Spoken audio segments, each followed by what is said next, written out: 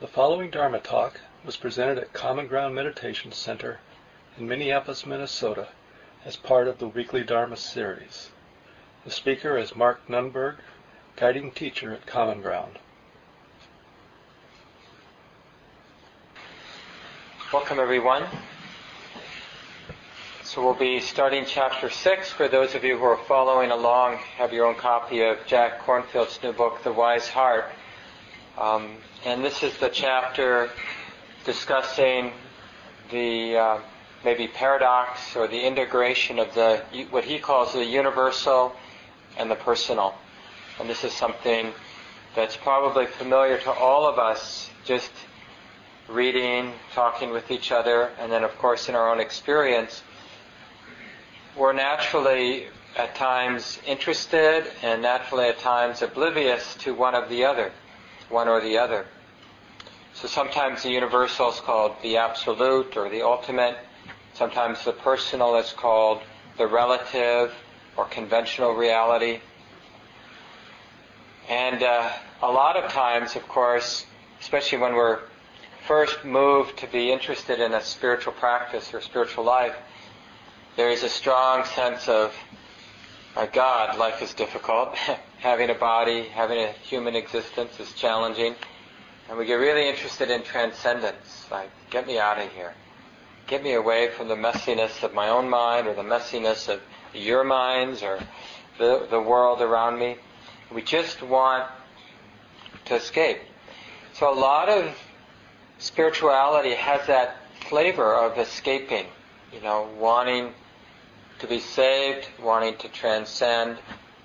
And I don't mean to be putting it down, because there's some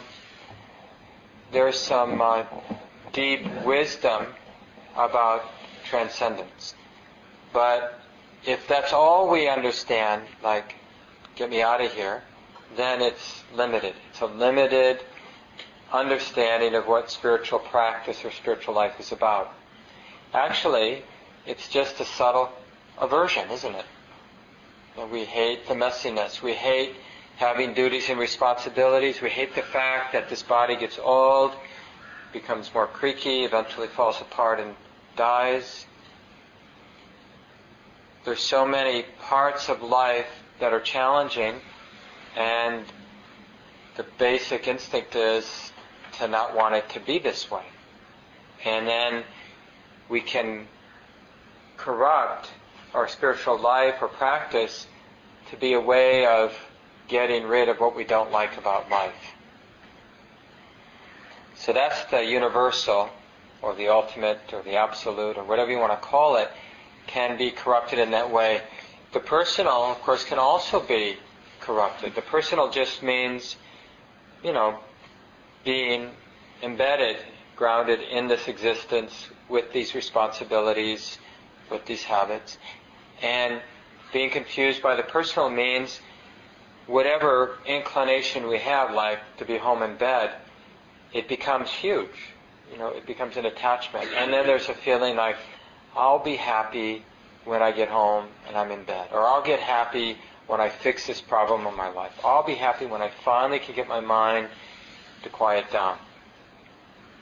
And so here we're investing our whole source of happiness in something very personal, like having a quiet mind, or being in bed, or whatever it is, getting rid of something.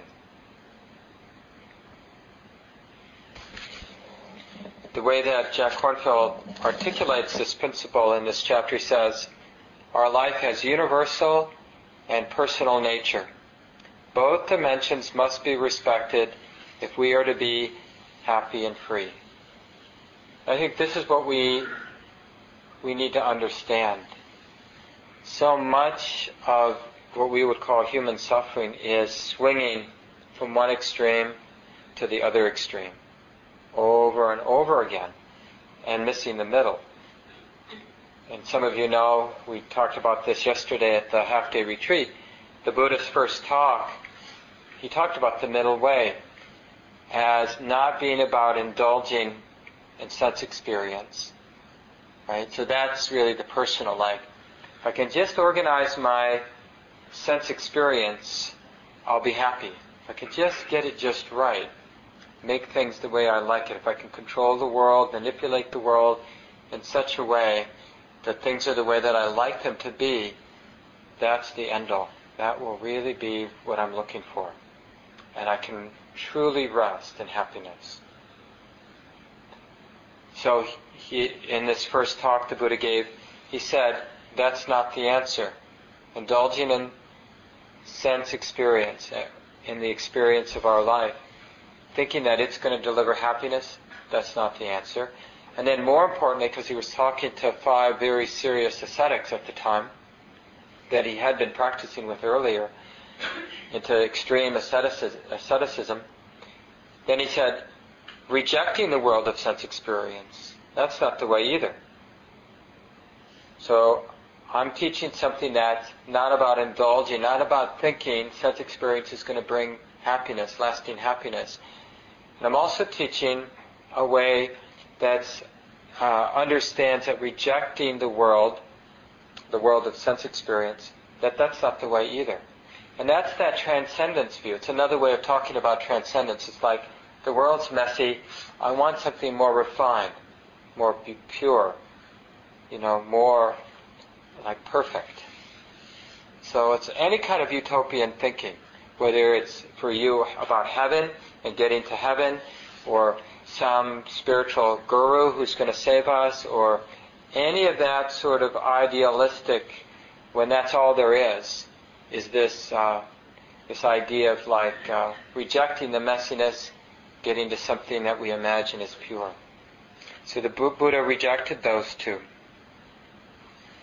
But we don't want to, there's some wisdom in both. Like the wisdom in the universal, what we need to, we need to bring both of these together. So it's not about that that both instincts are wrong as much as that they're not meant to be like, they're meant to be integrated, not separate. So what's the insight in the universal that's relevant? Well, when we're... Actually, let me take the personal first. It just makes a little bit more sense. So what do we learn from the personal that's relevant, that's not something we want to forget? Well, when we pay attention to our personal, this conventional reality, this relative reality of being a person who's got a job, who has a wife, or has a body, has conditioned habits in the mind. What we learn by paying attention, by being mindful of our habit energy, of the way the body is, we learn this basic, essential lesson of karma, cause and effect. Intentions have consequences. Whether our intention is acted out only in terms of thinking, or maybe we're saying something out of our intention, or maybe we're acting, but if we pay attention in an honest, clear way with this personal experience we're having all the time, the ringing truth, the obvious, most obvious, powerful truth we get is it matters what we think, what we say, and what we do. The experience we're all having right now, each of us, of course, is having a different experience. But this experience that we're having right now, whatever it is for us, is the fruit of what came before, right? Where else did it come from? It's simply the natural unfolding of what came before. But what came before? Thoughts came before, words came before, actions came before. So if you're really interested in what kind of life you've been living, in a very real way, this is the fruit. This moment right now is the fruit of the kind of life we've been living. The particular inclinations in the mind, particular mind states, for example, that dominate tend to come up over and over again. Even the body, the way the body is so much the result of what's come before. Now, there are other influences besides our thoughts, our words, and our actions. And then, the world of the future, where does that come from? Well, the only thing we can add to this unfolding is how we're relating right now. This is the karma, right? This is the action right now, how I'm thinking about things right now, and what I'm saying and doing about things right now. This is the present moment input. In a way, this is the only input we have to the future. Like, you really care about the future? Then what do we pay attention to if we really care about the future? Well, the only input to the future is right now, how we're relating to right now. That's it. So this is understanding the personal. We're really getting cause and effect in the most immediate, direct sense. So not theoretically cause and effect, but we're really getting that it matters. What we're contributing right now in this moment, it really matters. It's the only way that we can participate in how it is for us. Right now, what we're thinking, what we're saying, what we're doing. Now, a lot of the time, we're kind of in this other mode, like, that's just too much of a bother to be vigilant, to really be respectful of cause and effect, respectful of the particular input that we're bringing to the moment. It's so easy. Even I consider myself a pretty sincere practitioner, but it's easy to, not that we do it consciously, because if we're really bright and awake, we're vigilant in a way. But we can get sloppy, thinking that, well, I'll behave later. I'll pay attention later.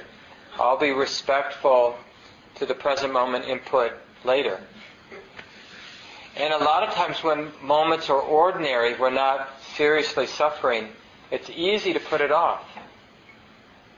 But even when we're having a relatively pleasant moment, we can be contributing to happiness in this very direct, personal way.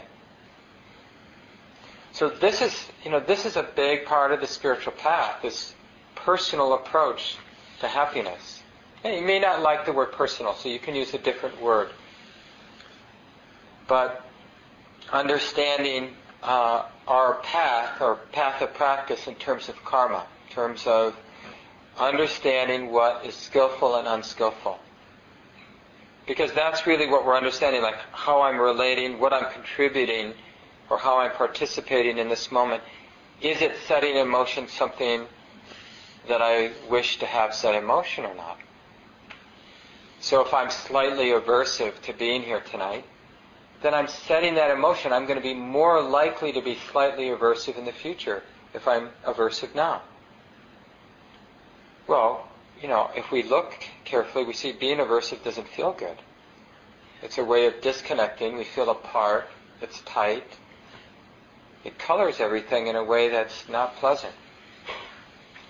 So if we understand the significance, the relevance of what we're contributing by being aversive, it will shock us. Like, well, maybe I don't want to be aversive. Is there another way to relate in this moment? Is that my only option, to be aversive? So that's that understanding of personal, or this sort of more direct practice of skillfulness and unskillfulness is a central part of what the Buddha taught. But he also taught something that you could call the universal. Opening, traditionally he talked about it in terms of opening to the three characteristics. Seeing anicca, impermanence, is one of the main pointings from the Buddha. Notice that things are changing.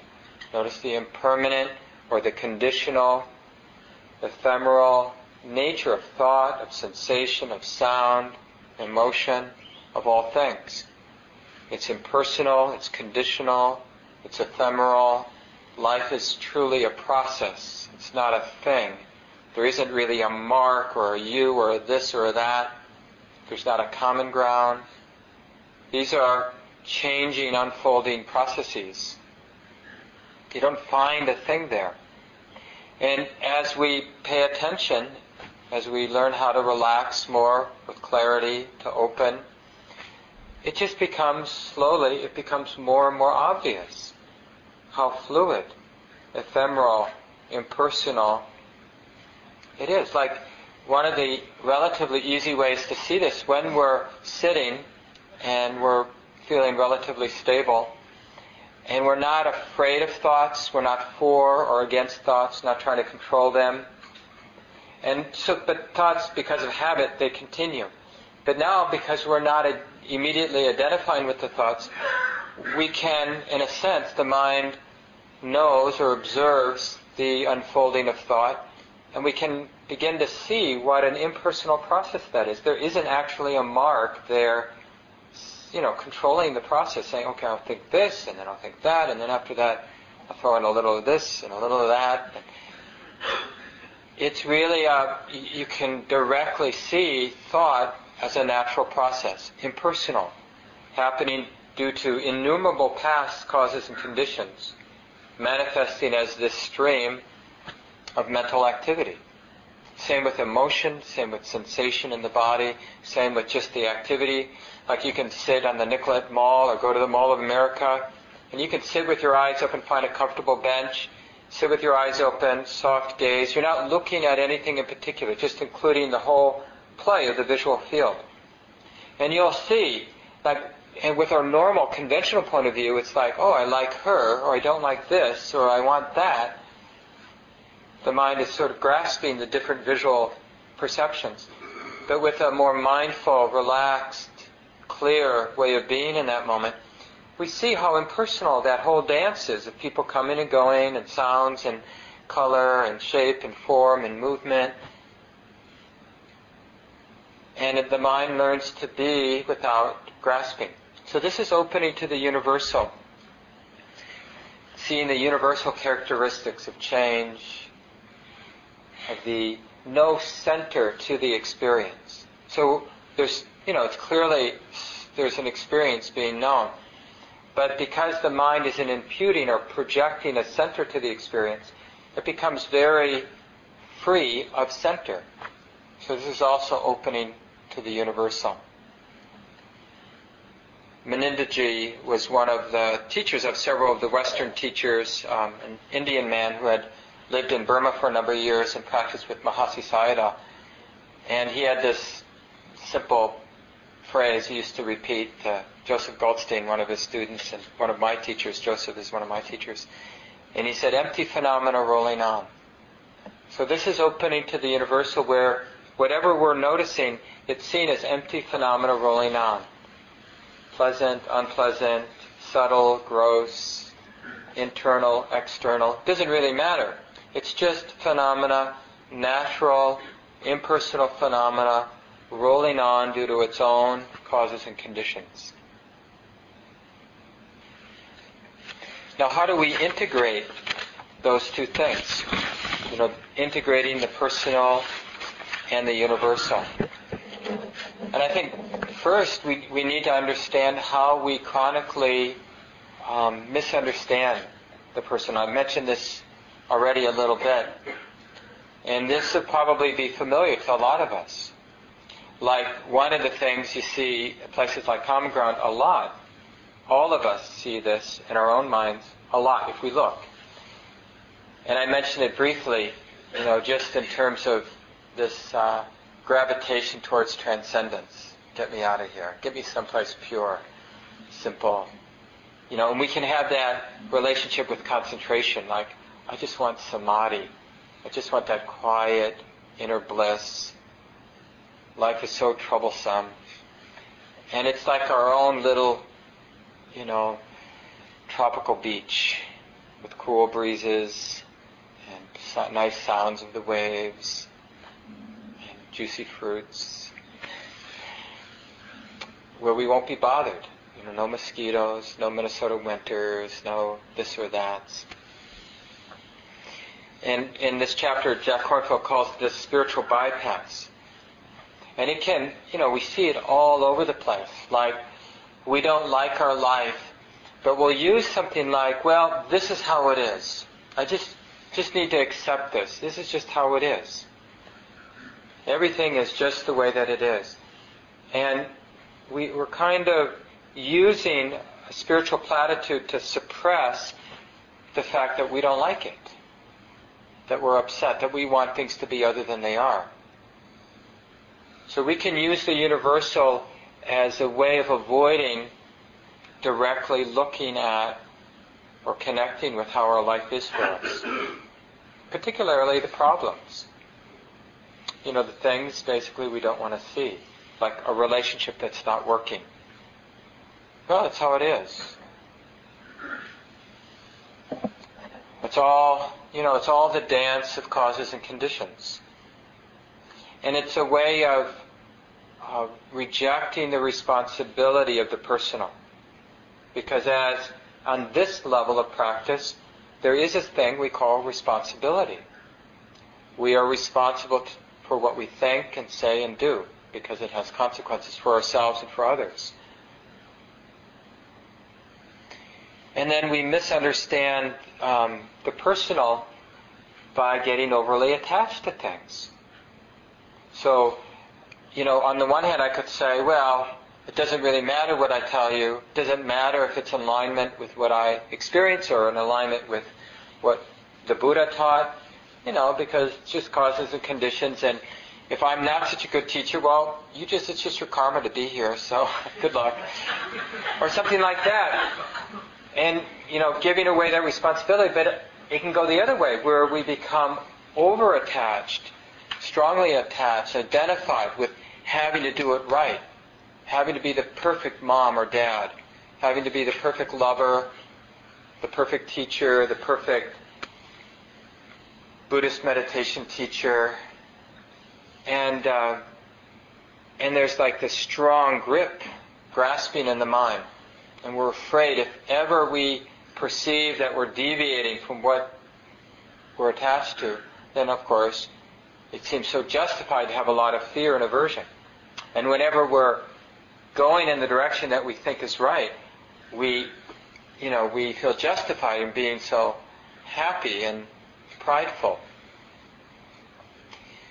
So with misunderstanding of the universal, the basic way to summarize it is we feel to some degree nothing matters. And when we're misperceiving, misunderstanding the personal, we think very strongly that this matters. Some particular thing matters.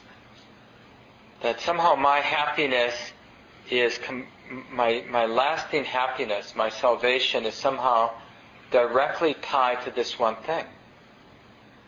And whenever we tie our salvation to one thing, you can bet we're off. Because, at least the way the Buddha taught, ultimate lasting happiness is unconditioned.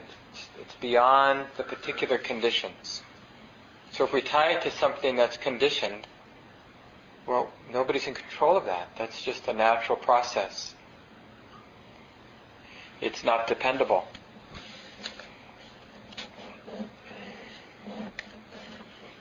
So we can be on the lookout for the spiritual bypass where we're imagining in some way that nothing matters. Or we can imagine that this if only, that sort of if only then I'll be happy.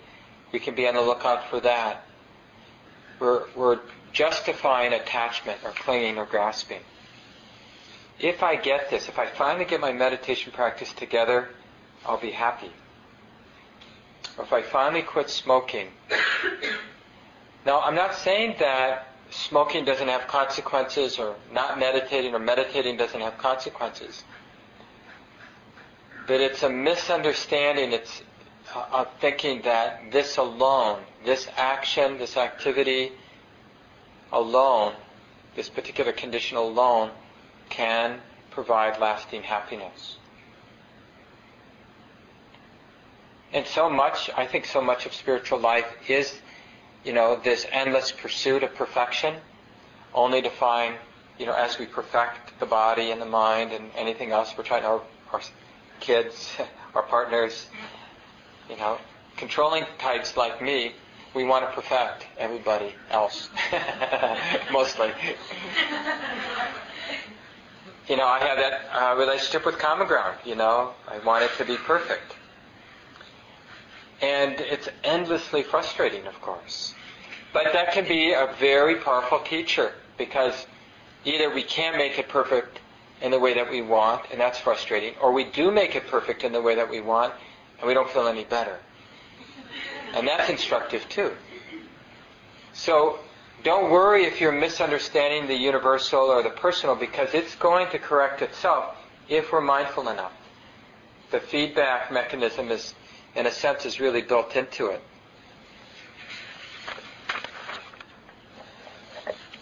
There's a great Indian saint, one of the people who brought Buddhist teachings to Tibet more than 1,000 years ago. Padmasambhava was his name, and he had this wonderful line where he said, although, something like, this is a paraphrase, although my view of things, my understanding is as vast as the sky, so he's saying he really gets the universal. He's really woken up to the universal. And then he adds, but my attention to the lawfulness, the truth of karma, is as fine as a grain of barley flour. I don't know if you've felt barley flour, but it's really silky and smooth, meaning the grains of barley flour are very tiny. So that, to me, is a very beautiful statement of the universal and the personal, that we can wake up to how empty of center, empty of self-centeredness this existence is. We can wake up to how ephemeral, how fluid everything is. But it doesn't excuse our responsibility. In fact, it's not even, that's too heavy of a word. It's not so much a responsibility, it's a real joy to be interested in karma, to the detail, to that amazing detail. Like, why wouldn't the heart or mind be interested in being open to cause and effect in this intricate way, out of compassion for ourselves and the world? So opening to the universal doesn't reject the personal.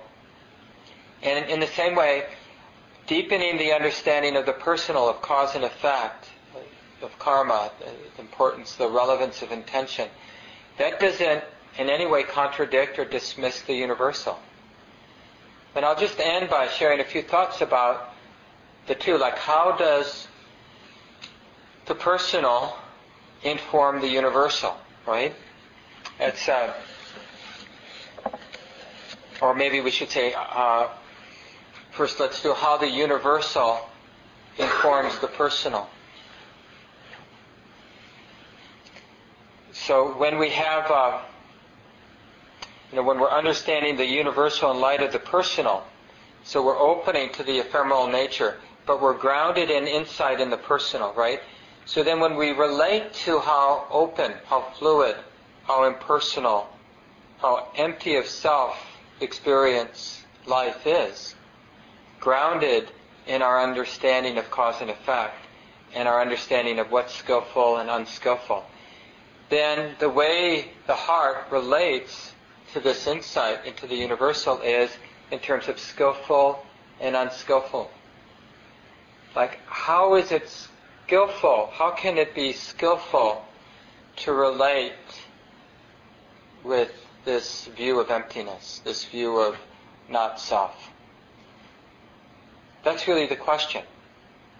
How to relate skillfully, how to use this perception of emptiness in a way that's skillful. You see how so it's really grounding it in our life, like how to use that understanding to be skillful, not to cause suffering, but to be a cause for happiness and peace here in the heart and then around us. Because a lot of people, if you've been following sort of the Buddhism coming into the West, there have been a lot of examples of Buddhist teachers acting out of some sense of immunity to the laws of karma, like getting in trouble, whether it's acting out with money or acting out sexual relations, inappropriate sexual relations, or probably other ways too. So, if we're grounded in the personal, opening to the universal, then that insight is always in terms of what's skillful. How does this support being skillful? Now, how does the universal? How is universal understood? I'm sorry, the other way around. How's the personal understood with insight of the universal? So let's say we have insight. We're waking up and we're seeing that ephemeral, impersonal nature of experience. So how can we use that to support skillful and unskillful, taking care of business, having relationships, dealing with commitments, having to earn a living? Well, then, the way it does is we understand, in this world of the personal, we have to act. We have to think, we have to speak, we have to act. We have to do things. Not doing something is doing something. There's no way around this participation. But what the universal does is it helps us to let go. So we understand, I have this right, this obligation to engage, to act, to think, to speak, to act in the world. This unavoidable obligation. And we allow our life to pour into that, to do it, to show up. But we understand we don't have any rights to outcomes. We only have rights to participate, to think, to speak, to act. But we don't know how things are going to unfold. And we can know that we don't know. We can know that expectations or grasping particular outcomes is extra. That's not part of the package. And so that's how the universal informs the personal, where we can be in the world of relationships, in the world of money, in the world of sex, without expectations, but not afraid to participate, not afraid to be in the messy world. And then that's a lot of freedom. If you're a parent or a lover or you want to do something in the world,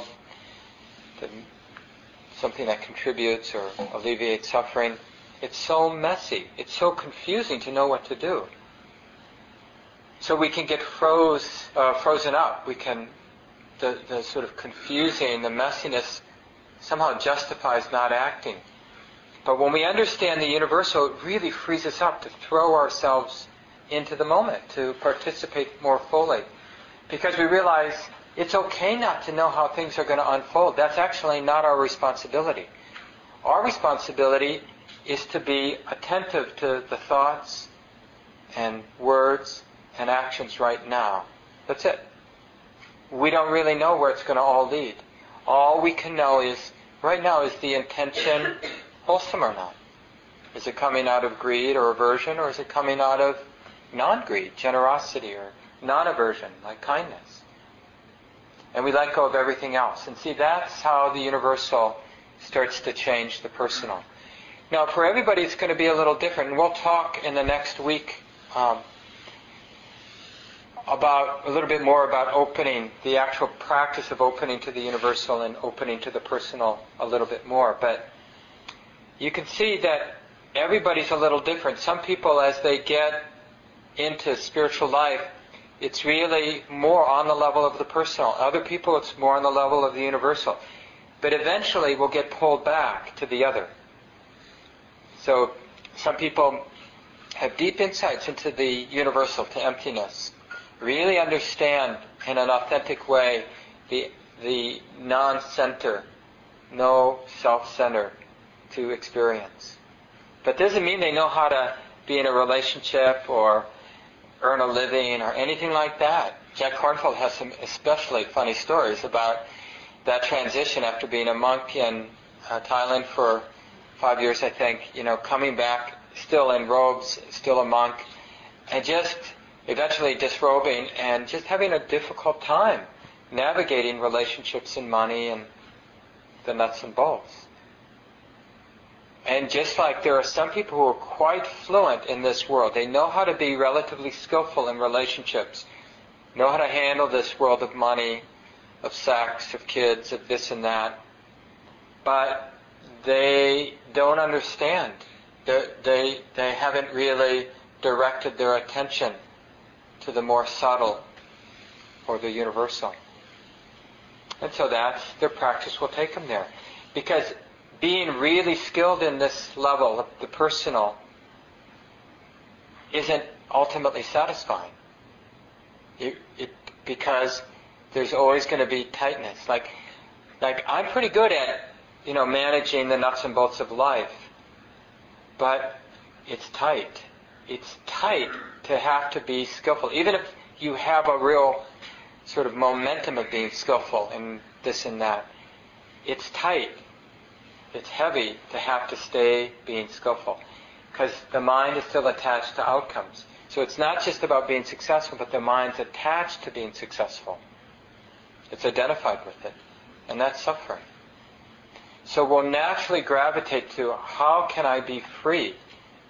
Even if you're really successful, we'll want to be free with the success. Being identified with the success is not being free. It's being caught by our success, let alone if we haven't had that much success. But I'll leave it here so we have some time. I'm sure many of you have had your own experiences with what I'm calling the personal and the universal. So it'd be nice to hear from you, or any questions you have about the talk tonight. So what comes to mind?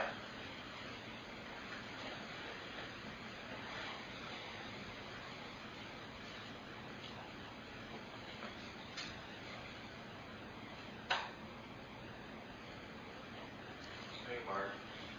Yeah, David. Term here, yoga, karma yoga, they do something divine. What was that expression? Yeah, karma yoga. So in the yogic tradition, there bhakti yoga is the yoga of devotion. Japa yoga is the yoga of repeating mantra. And karma yoga that David mentioned is the yoga of action, where basically we're practicing the personal. Emphasizing that practice of engaging the world without attachment or grasping outcomes. I like that expression. Yeah. Yeah, Jenny. The last bit that you were describing is the past couple of weeks at work have been really stressful.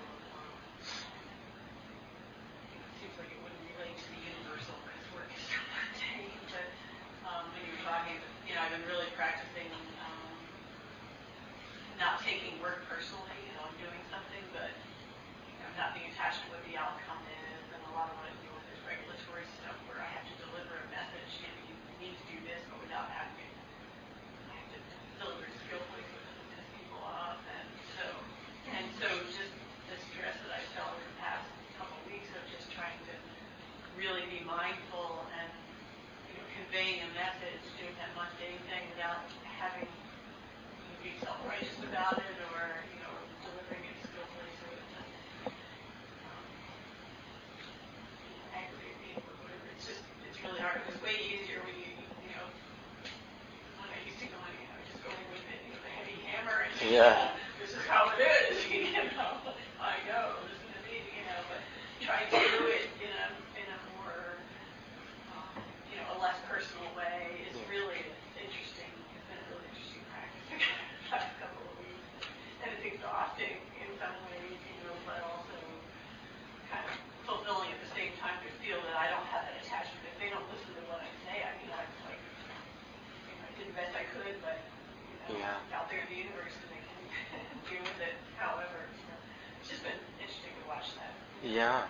Yeah, and it's really, in a way, what you said is a definition of equanimity. That phrase that's sometimes used when people do a formal equanimity practice, that, something like, this is what I use at least, I care about your situation, like the people you're regulating, the state's regulating. I care about, it's not easy being a small business or whatever you're regulating.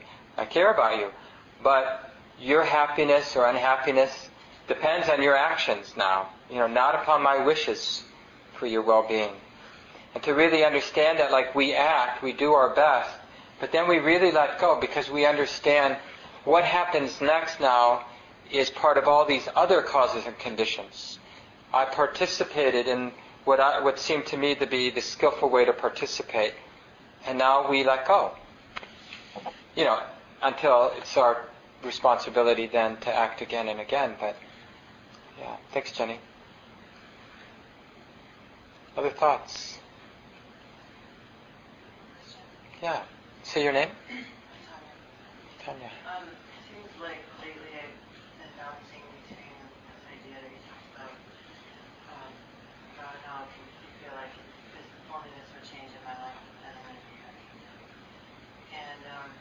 And yet there are times when I'm being mindful of what's going on in my life, and I recognize that if something were to shift or change, then I might be less stressed. If I'm less stressed, I am going to be happier, or at least more comfortable. And so I guess there's, sometimes I get mixed up about, okay, what am I looking for here? Identifying what does need to change in my life versus that. Mm-hmm. Because that's looking for the grounding to be happy no matter what happens, and then shifting it versus shifting it and then taking myself back to the ground. This could really come up in that confusion. I think a good place to start is to recognize the value. So when we see something that's off in our life, like we're behaving in a way, because of some habit, we misbehave in a certain situation. We go to business meetings and we always have a lot of shame, so we don't speak up, and then there are problems that arise because of that, or something like that. So there's a particular problem. It's good to see it. It's good to be motivated. This is part of the development of the personal, where we understand cause and effect, and about being skillful and unskillful. So it's good to recognize, in a sense, to deconstruct the situation and to see, this is the way that it is, because when this happens, shame arises. When shame arises, my heart closes down. When my heart closes down, I'm afraid to do anything. When I don't do anything, people make these assumptions. I feel worse about, and we're just sort of tracking how things unfold. Now, seeing that probably is very skillful. But if in seeing that we take the extra step of then hating ourselves or grasping the idea of being done with that habit once and for all, then we're kind of misusing the personal, as if somehow grasping at a particular outcome, getting identified or attached, is skillful, is actually useful in any way or functional in any way, and it's not. And that's kind of what you're describing, is that you have some sense that what you're seeing is useful, probably is useful, but the fear, the strong desire not to suffer, makes us overshoot the insight that we're having. And this is where the universal can really help. The more we understand the great play of causes and conditions and how impersonal it is, then even though we do have these insights about how our life might work better, it's not so charged. It's not, in a sense, life and death. Because we understand there are innumerable causes and conditions at play right now. And we can basically sort of trust that flavor of impersonal, like it's impersonal. The fact that I keep getting stuck in this particular way, it's not so much Mark who's doing that. It's the different patterns that have been set in motion due to other previous causes and conditions. So that deconstruction combined with the universal, it really allows us to work with the information that we're seeing, that we're getting by just paying attention to cause and effect in a skillful way. Because, we're seeing a lot in our lives, because one of the things about suffering is it wakes us up. In a sense, to a degree, it wakes us up. We start paying attention. When our knees hurt, we pay attention. When we feel, the pain of loss, we pay attention. But we misinterpret the pain. Because we take it personally, we bring a big charge to the information we do have. And that generally swings us someplace, we overshoot or we miss the opportunity to be skillful. Which is why the emphasis on integration of the two. And when you look at how the Buddha taught, like even the monks and nuns, they were very much tied in both to all the elaborate rules of conduct, but also tied into the lay community to feed them every day and to give them clothes, the robes to wear. And so they couldn't just sort of disappear into the universal, like in deep states of meditation. They had to interact with one another. They had to go get their food every day. And so really grounding them in the world of relationships, in the personal.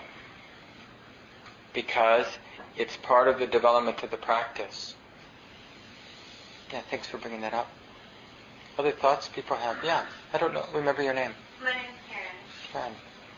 Well, I have a neighbor who is very tied into the universal idea that a cat should roam freely and do whatever cats do freely on our door. Quite often, and my husband is very tied into the personal, and I'm safely in a virgin, like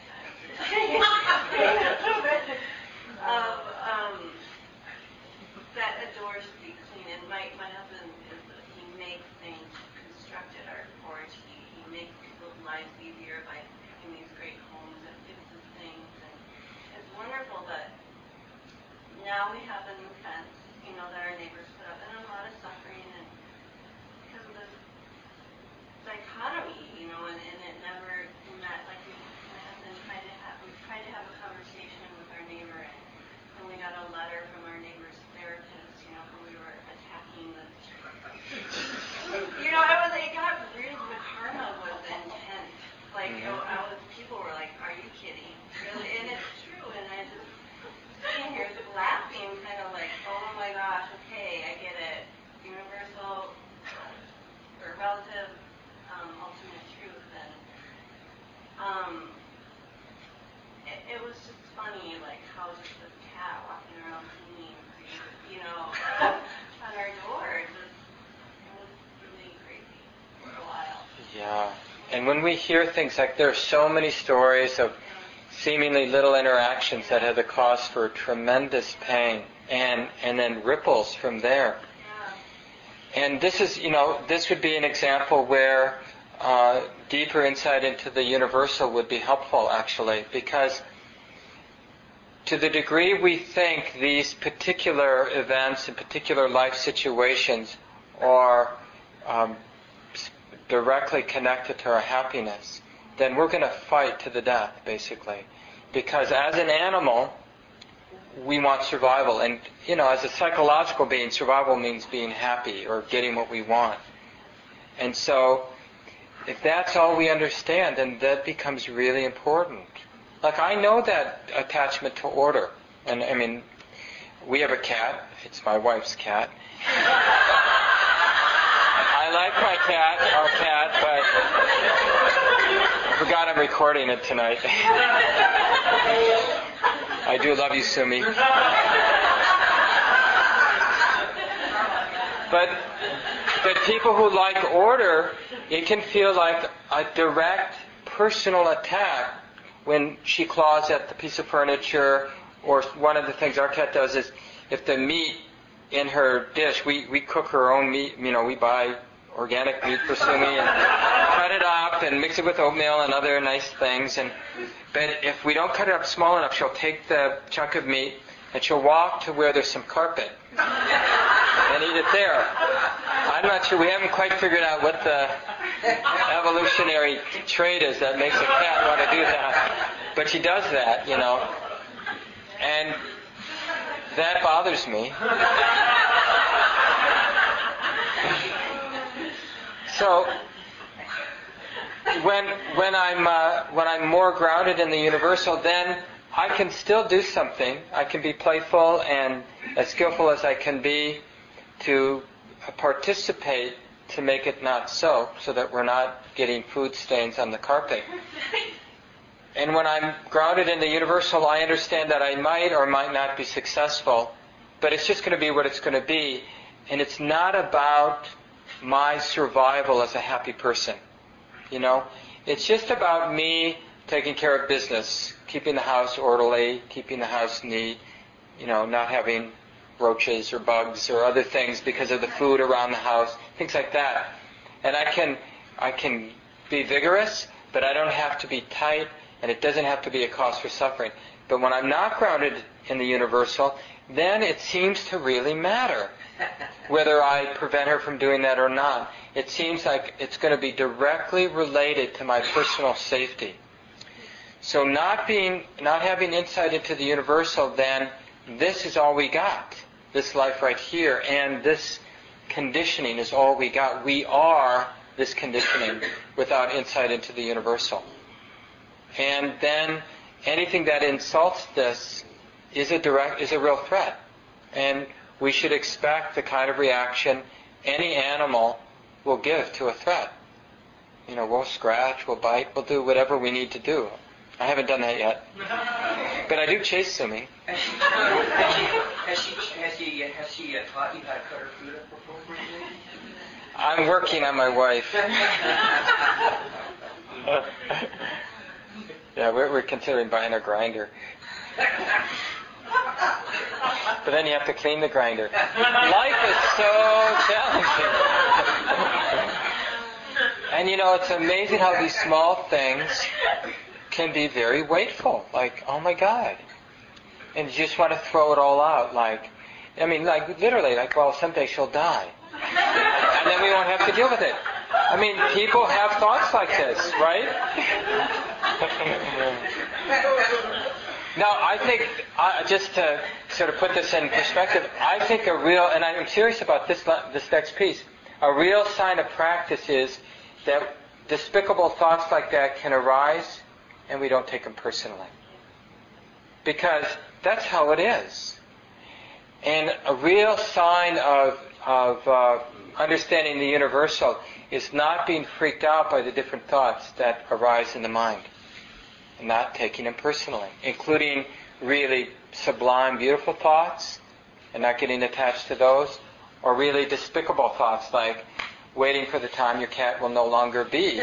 So you don't have to clean up messes.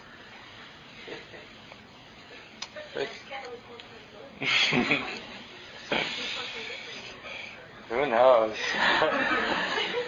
Any last thoughts? You have a couple minutes left if anybody wants to. Yes, please. I have a really hard time struggling with romantic relationships just because of the personalization is so much more charged than, like, say, friendship. So I was trying to figure out, and because of the attachment comes the fear, and then instead of, having whatever enjoyment that having a universal outlook on it could be, it's purely personal. Yeah. And then falls apart because of the fear and clinging. So I'm trying to figure out how to, let's say, take a situation where it's not being with the person and being able to be the person without feeling like that physical charge. Yeah. And seeing it as or how to incorporate the universal in there, but it seems so foreign and unnatural to not personalize it. These are sort of things you can do to impersonalize the moment. Yeah.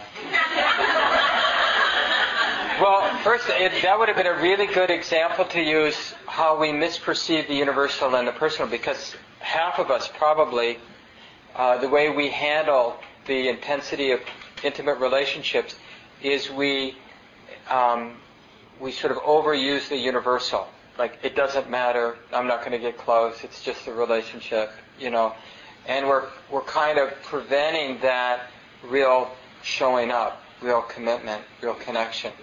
And the other half feels it really does matter. This is it. My happiness is a function of this relationship. My well-being is completely dependent on this relationship being healthy. And so both of those views are imbalance, out of balance. And so if our tendency is the thinking that it really does matter, then we have to realize that it doesn't actually matter in the way that we imagine it does. By having moments when we're realizing a real deep, resonant sense of well-being and peace and happiness when the person isn't around. When we can touch a resonant happiness without the person, then our relationship to that person shifts in a really positive way. So then the love and the doing stuff together and whatever kind of commitment you're going to have with that person, then it's more about playing and expressing joy than about dependence and need, and it's lighter. And so I think it's essential. Some of my Burmese meditation teachers, they had a kind of a basic way of looking where they'd encourage a lot of the young Burmese women, teenagers, to come and spend 3 months at the monasteries and do intensive practice. And they used to say it's very important that you have the first stage of enlightenment before you get married and have kids. And then they go, it makes it a lot easier. Because it does. I mean, I don't know about first stage of awakening, but the deeper the insight into the universal, the easier it is to be in intimate relationships. And without deep insight, intimate relationships are painful. Right? Even, relatively wholesome, successful relationships are often, at least in moments, very painful. So it can be an encouragement to develop insight into the universal, so that we're not looking for happiness, lasting happiness through the relationship.